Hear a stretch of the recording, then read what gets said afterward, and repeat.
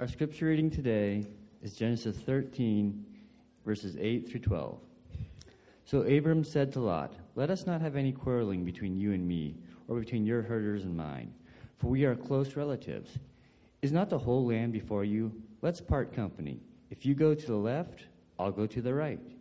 If you go to the right, I'll go to the left." Lot looked around and saw that the whole plain of the Jordan toward Zoar was well watered, like the garden of the Lord, like the land of Egypt. This was before the Lord destroyed Sodom and Gomorrah. So Lot chose for himself the whole plain of the Jordan and set out toward the east. The two men parted company. Abram lived in the land of Canaan, while Lot lived among the cities of the plains and pitched his tents near Sodom. This is the word of the Lord for us. You know, sometimes we learn best from bad examples. We learn what not to do. Remember I think it was an 80s anti-drug campaign, "This is your brain." It's an egg and then cracked into the frying pan. It's like, "This is your brain on drugs." Some of us didn't need to experiment with drugs because they're like, "I don't want scrambled eggs for brains." Or maybe it's the older sibling who made really poor life choices. And you saw that, you had kind of a front row seat to that, and you're like, "I'm not going to do that." Or another relative or a friend or a community member, and you say, "I do not want to end up like him." And that's because you realize that the choices you make affect your life.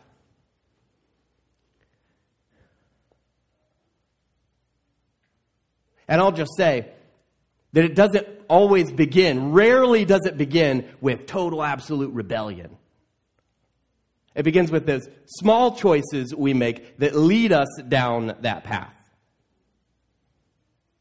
It begins with, "I'm going to date him even though he's not a Christian. He's a nice boy." It begins with, "Well, I'm really tired and I'm really busy and I've chosen to fill today with other activities, so I'm not going to read the Bible today, but I'm kind of hoping to tomorrow." See, those are the choices you make today that then have impact on the rest of your life. It begins with lingering in places you know you should not be. So in today's scripture, the reason I mention this, of course, is we have an example of this in today's scripture in this figure of Lot, the nephew of Abram. He shows us just what not to do. Lot is a great example of what not to do. And so we're going to learn from his mistakes today. And we're going to be encouraged that we need to keep our eyes on Jesus. We need to follow his plan for our lives. So again, I'm thrilled that you're with us this morning. I'm praying that through our time together, your heart and home grow stronger in the Lord. We are doing a sermon series called Father Abraham, where we're learning about the life of this great man of faith. And no, he didn't always get it right. But God called him, God chose him to have a special role in God's plan to redeem all of humanity. So I hope you brought your Bible with you this morning. If so, please get it out. Turn to the book of Genesis. We're going to kind of finish up in chapter 12 and then move on to chapters 13 and 14 this morning. But we left off after talking last week about Abram and his wife Sarai and how they followed God's call. They stepped out in faith. They left the comforts of Ur. They walked away from their false religion. They went to the land God showed them. That was the land of Canaan. But then a famine hit, and so then they headed into Egypt. Now, here's what happens at the end of chapter 12. When they're in Egypt, Abram gets a bunch of sheep and cattle and donkeys and camels and servants.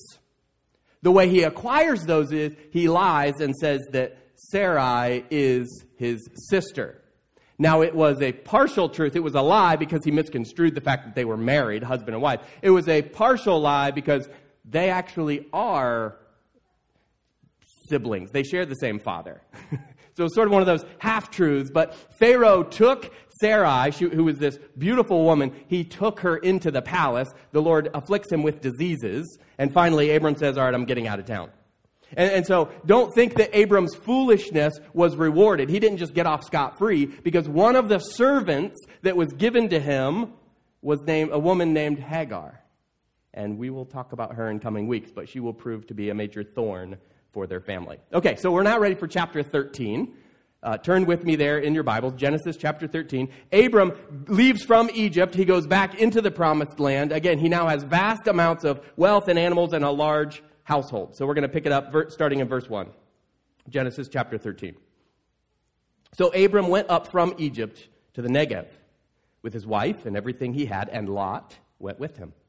Abram had become very wealthy in livestock and in silver and gold. From the Negev, he went from place to place until he came to Bethel, to the place between Bethel and Ai, where his tent had been earlier and where he had first built an altar.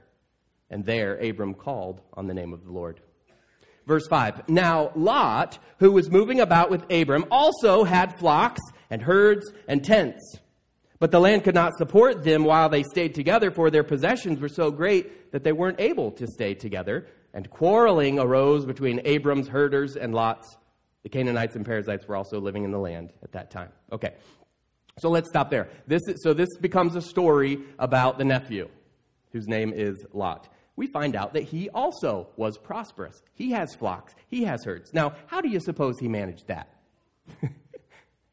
Only because of Abram. I want to be clear on this, that Lot was part of Abram's household. He was one of the very few people that went on this journey, leaving all behind. Abram has become wealthy. Now all of a sudden, Lot has too. The only reason Lot has what he has is because of Abram. He is riding Abram's coattails. He is only the man he is because of his uncle. He owes everything to Abram. And what does Abram do? He graciously offers to his nephew Lot his choice of the land. We heard this from the scripture reading that Brian did for us a few minutes ago, right? Where he says, if you go right, I'll go left. If you go left, I'll go right. He says, take whatever you want.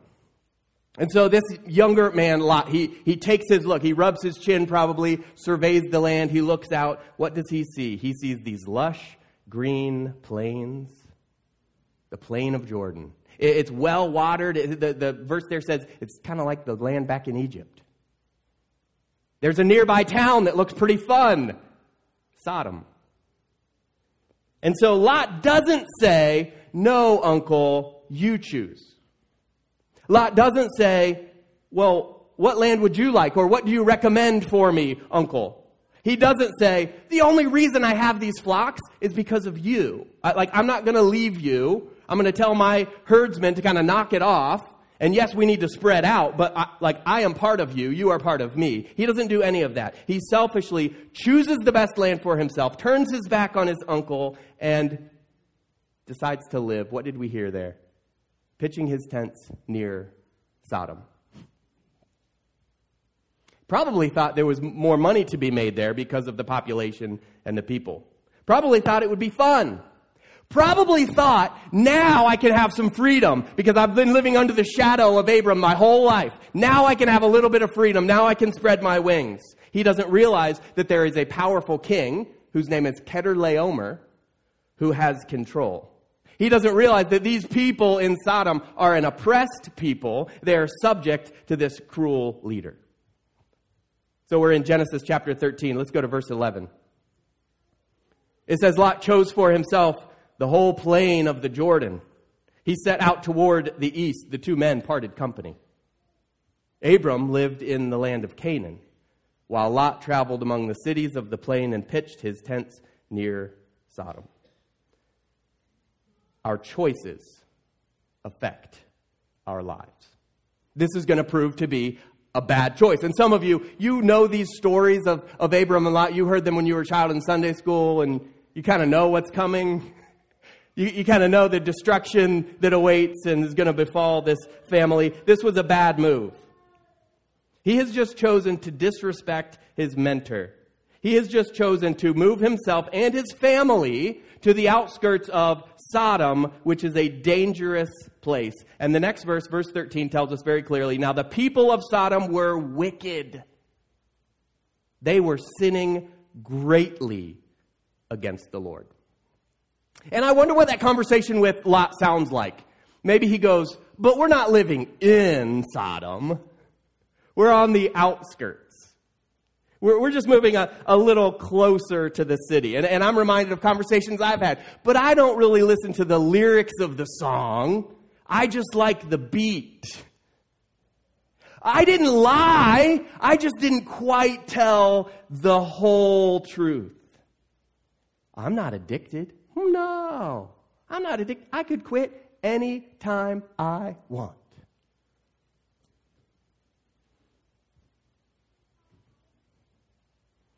Well, sure, I guess maybe that was slandering.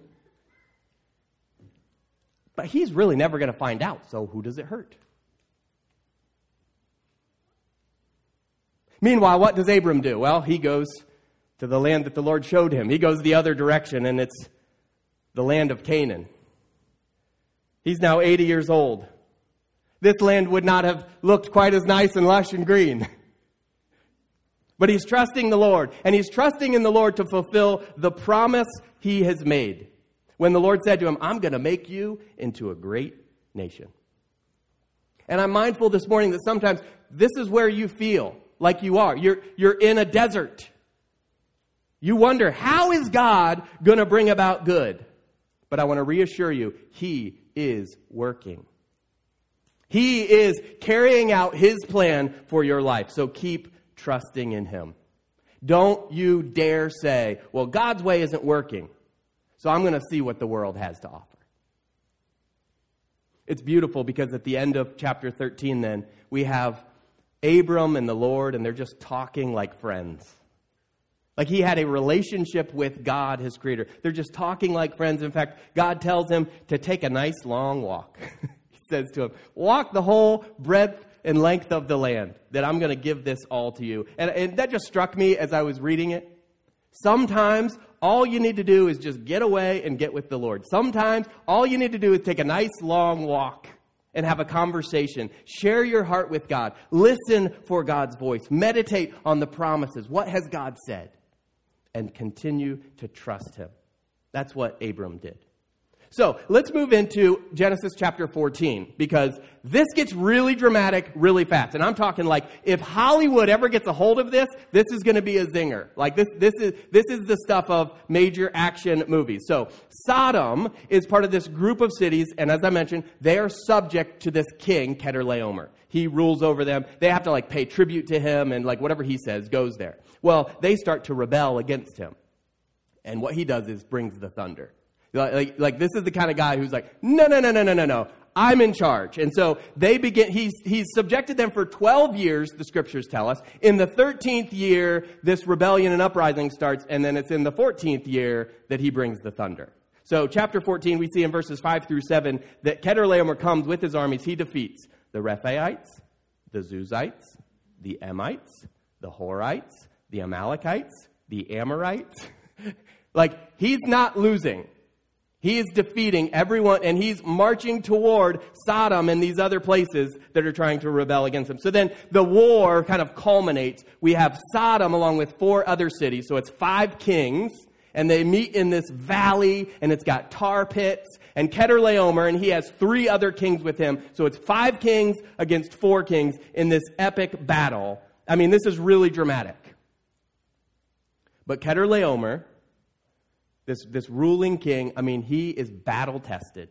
And so, yeah, he might be a part of the group of 4 kings, but he defeats them swiftly. He's not fazed. The 5 kings, so again, that includes Sodom, they are defeated. They retreat to the hills. And then it says that Kedorlaomer raids the cities, and he takes their people and their goods, and it says he takes their food.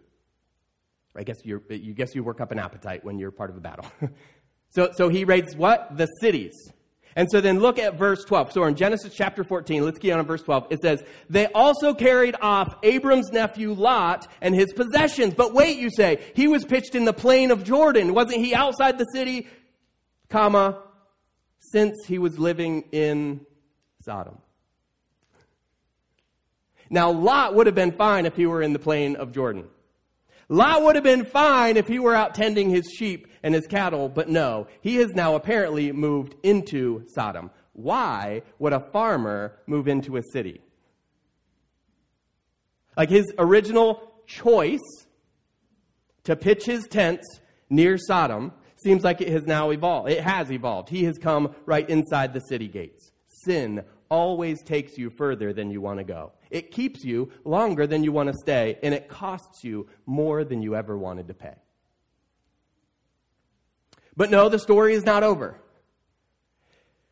The Bible tells us in Genesis 14 that a survivor from this epic battle, so again, we have this big clash. We're talking tens of thousands. These were armies of tens of thousands. 5 kings versus 4 kings, like we're going to duke it out once and for all. Again, Kedorlaomer and the 4 kings, they defeat. There's a survivor who runs all the way into Canaan, who makes it all the way to where Abram is, and he gives him this report. Verse 14.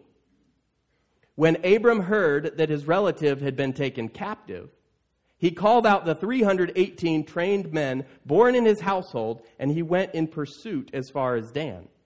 And then look what happens here. During the night, Abram divided his men to attack them and routed them, pursuing them as far as Hobah, north of Damascus. It says Abram recovered all the goods, brought back his relative Lot and his possessions, together with the women and all the other people. These are armies of tens of thousands, and he has 318 men. And he attacks them. Long before Sparta's 300, there was Abram's 318. Abram's 318. I'm telling you, like, this is an amazing story. Abram goes under the cover of darkness. He attacks this powerful army. And you just imagine all of what went into that. Like, Abram had to be tactical, precise. He had a plan. He was strategic. He probably targeted the leaders of them to throw them into confusion. He definitely used the element of surprise. They probably had no idea what a small group of people were attacking them. They probably had no idea. If they had announced it, hey, we got 300 guys coming in hot. They probably had no idea what a small army was attacking them. In fact, the ancient historian Josephus gives us a little bit more info on this battle, and he tells us Kedorlaomer's men had been drinking. They had been reveling in their great victories. So they're half drunk. They're gorged on food. I would guess they're probably tired from battle. And they are never expecting someone to attack them. This is, no one is going to touch us. We've just dominated everyone around us. And so Abram does the impossible. And he does it because he wants to rescue his nephew. He rescues Lot in dramatic fashion. And of course, for you and I, we would think, wowzer, Lot learned his lesson. Shouldn't have been messing around in Sodom.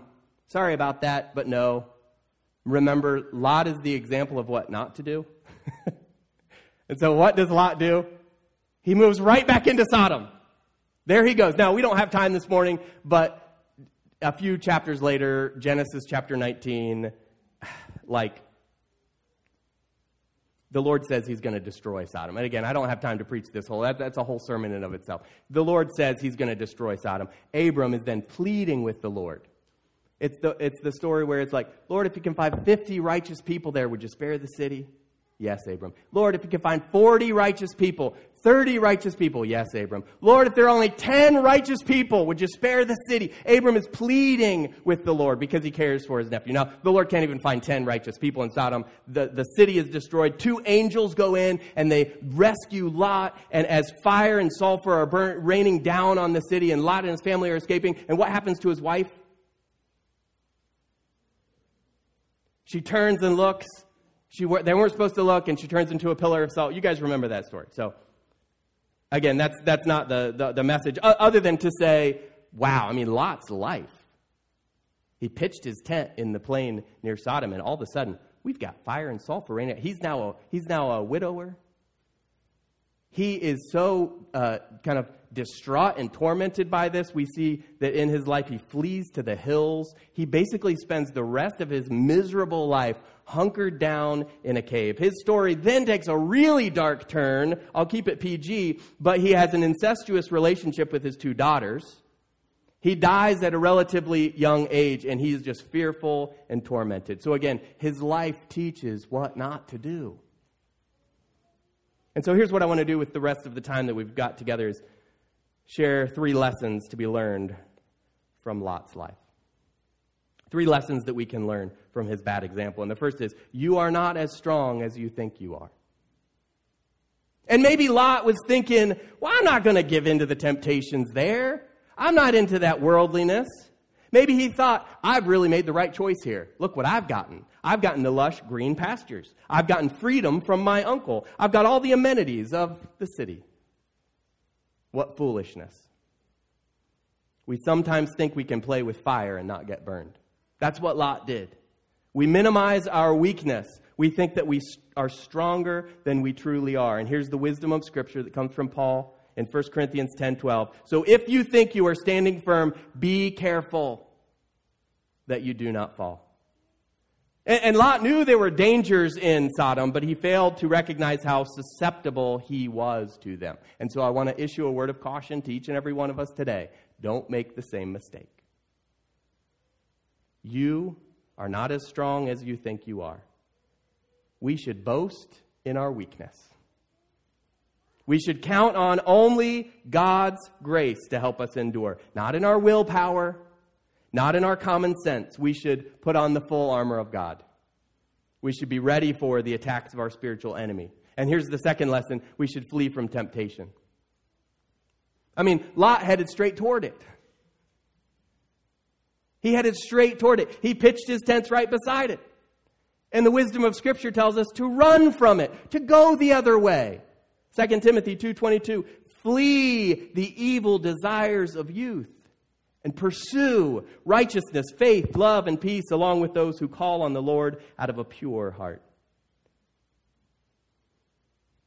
I'm just mindful of the games we play sometimes. The games that Christians play, that followers of Jesus play. Well, how far can I go before it's sin?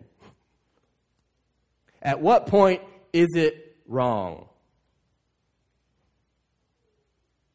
Man, we're asking the wrong questions. We're asking the wrong questions if we're playing those games. How far can I go until it's wrong? At what point is this sin? The Scripture tells us to flee from temptation. What should we pursue? Righteousness, faith, love, peace. We should be asking, God, how can I glorify you? We should be asking, what is it that you're calling me to do, God? We should be asking, what does God's word teach? What does it say? How does it instruct? We should flee temptation. Because listen, Satan has tactics.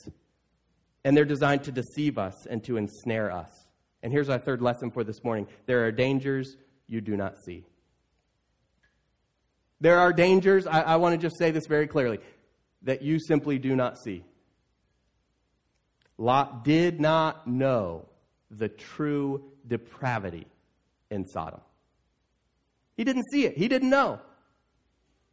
He saw the potential for wealth, most likely. He saw an opportunity that looked enticing. He did not see the underlying decay. He did not see the compromises that he himself would have to make. He did not see the effect it would have on his spiritual life.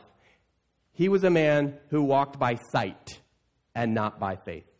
And it ended up costing him everything. The same is true in our world for you and I. That things are not always what they seem. That sin so often looks like something sweet and delicious and beautiful. So often it lures us in. It's sweet like honey, but it turns out to be sour and disgusting. Maybe I've shared this story before, but I'll share it again. I can't help but think of this experience I had. I was with a very gracious Indian hostess from the nation of India. And she offered me chai tea to myself and a few of the other guests. This was at a pretty pompous interfaith dialogue event. And she was so thrilled about this tea, this chai tea that's from their culture, and she wanted to share it with us. And she had told me how delicious it was and how she was sure I would like the tea.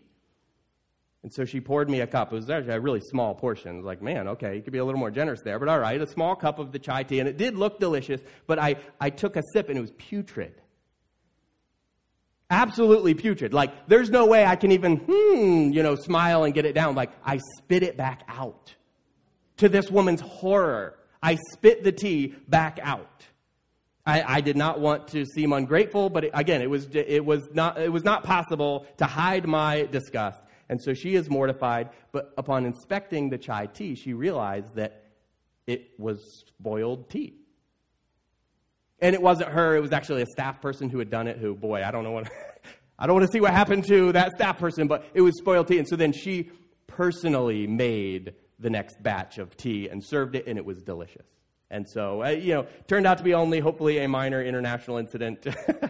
But here's the point. Like, I was expecting this delicious, hot, sweet chai tea, and instead I gulped in this mouthful of like sour milk. Things are not always what they seem.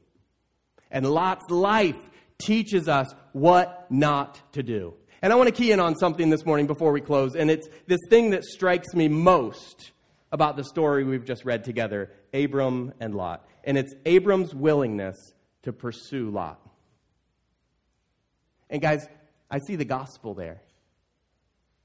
Lot had done a terrible thing to Abram. I want to underscore that in their custom, like, he should have deferred to the elder Abram, but he selfishly chose the best for himself. He turned his back and moved away. It was like a slap in the face. It was like an, I don't need you. I'm a self-made man, even though he wasn't. All he had was due to Abram. So he had wronged his uncle. He had turned his back on him. He had disrespected him. But even so, when Lot is in trouble, Abram is there to rescue him. It's amazing. This is what strikes me the most about this story, is Abram's willingness to pursue Lot. That is what Christ has done for us.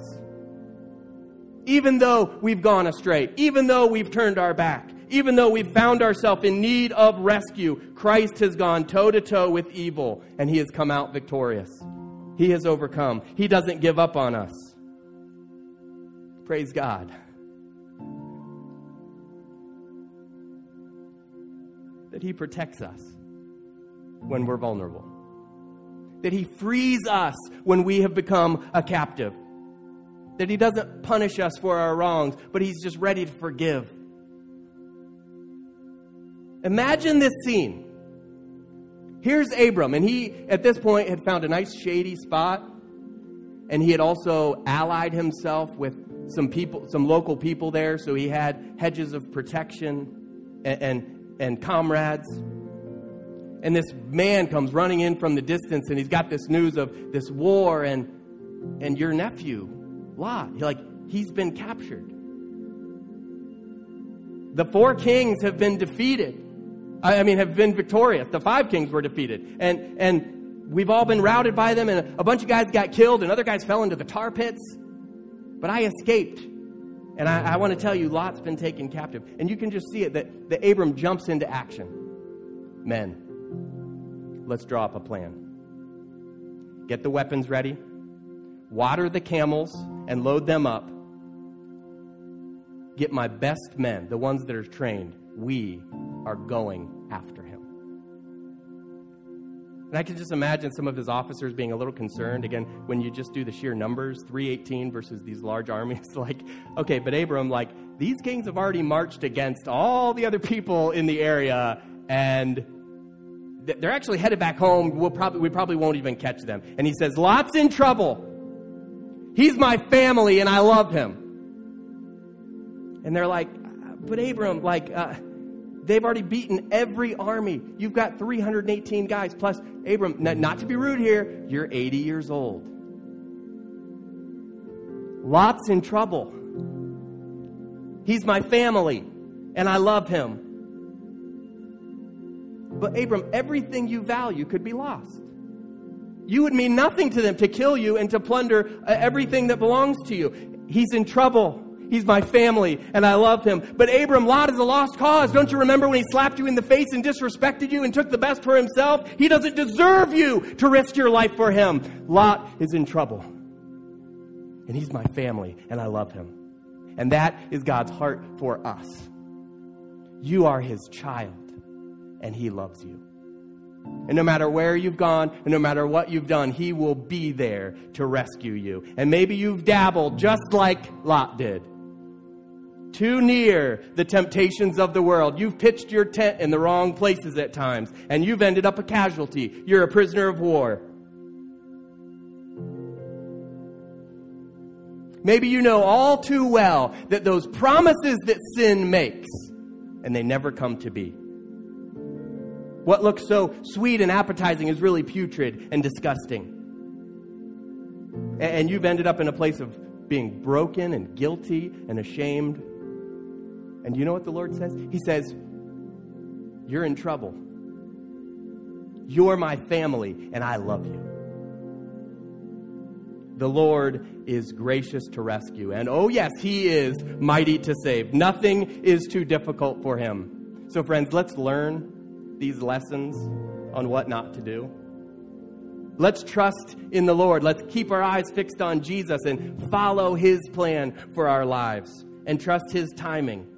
And know that He will strengthen you for whatever lies on the road ahead. Let's pray together.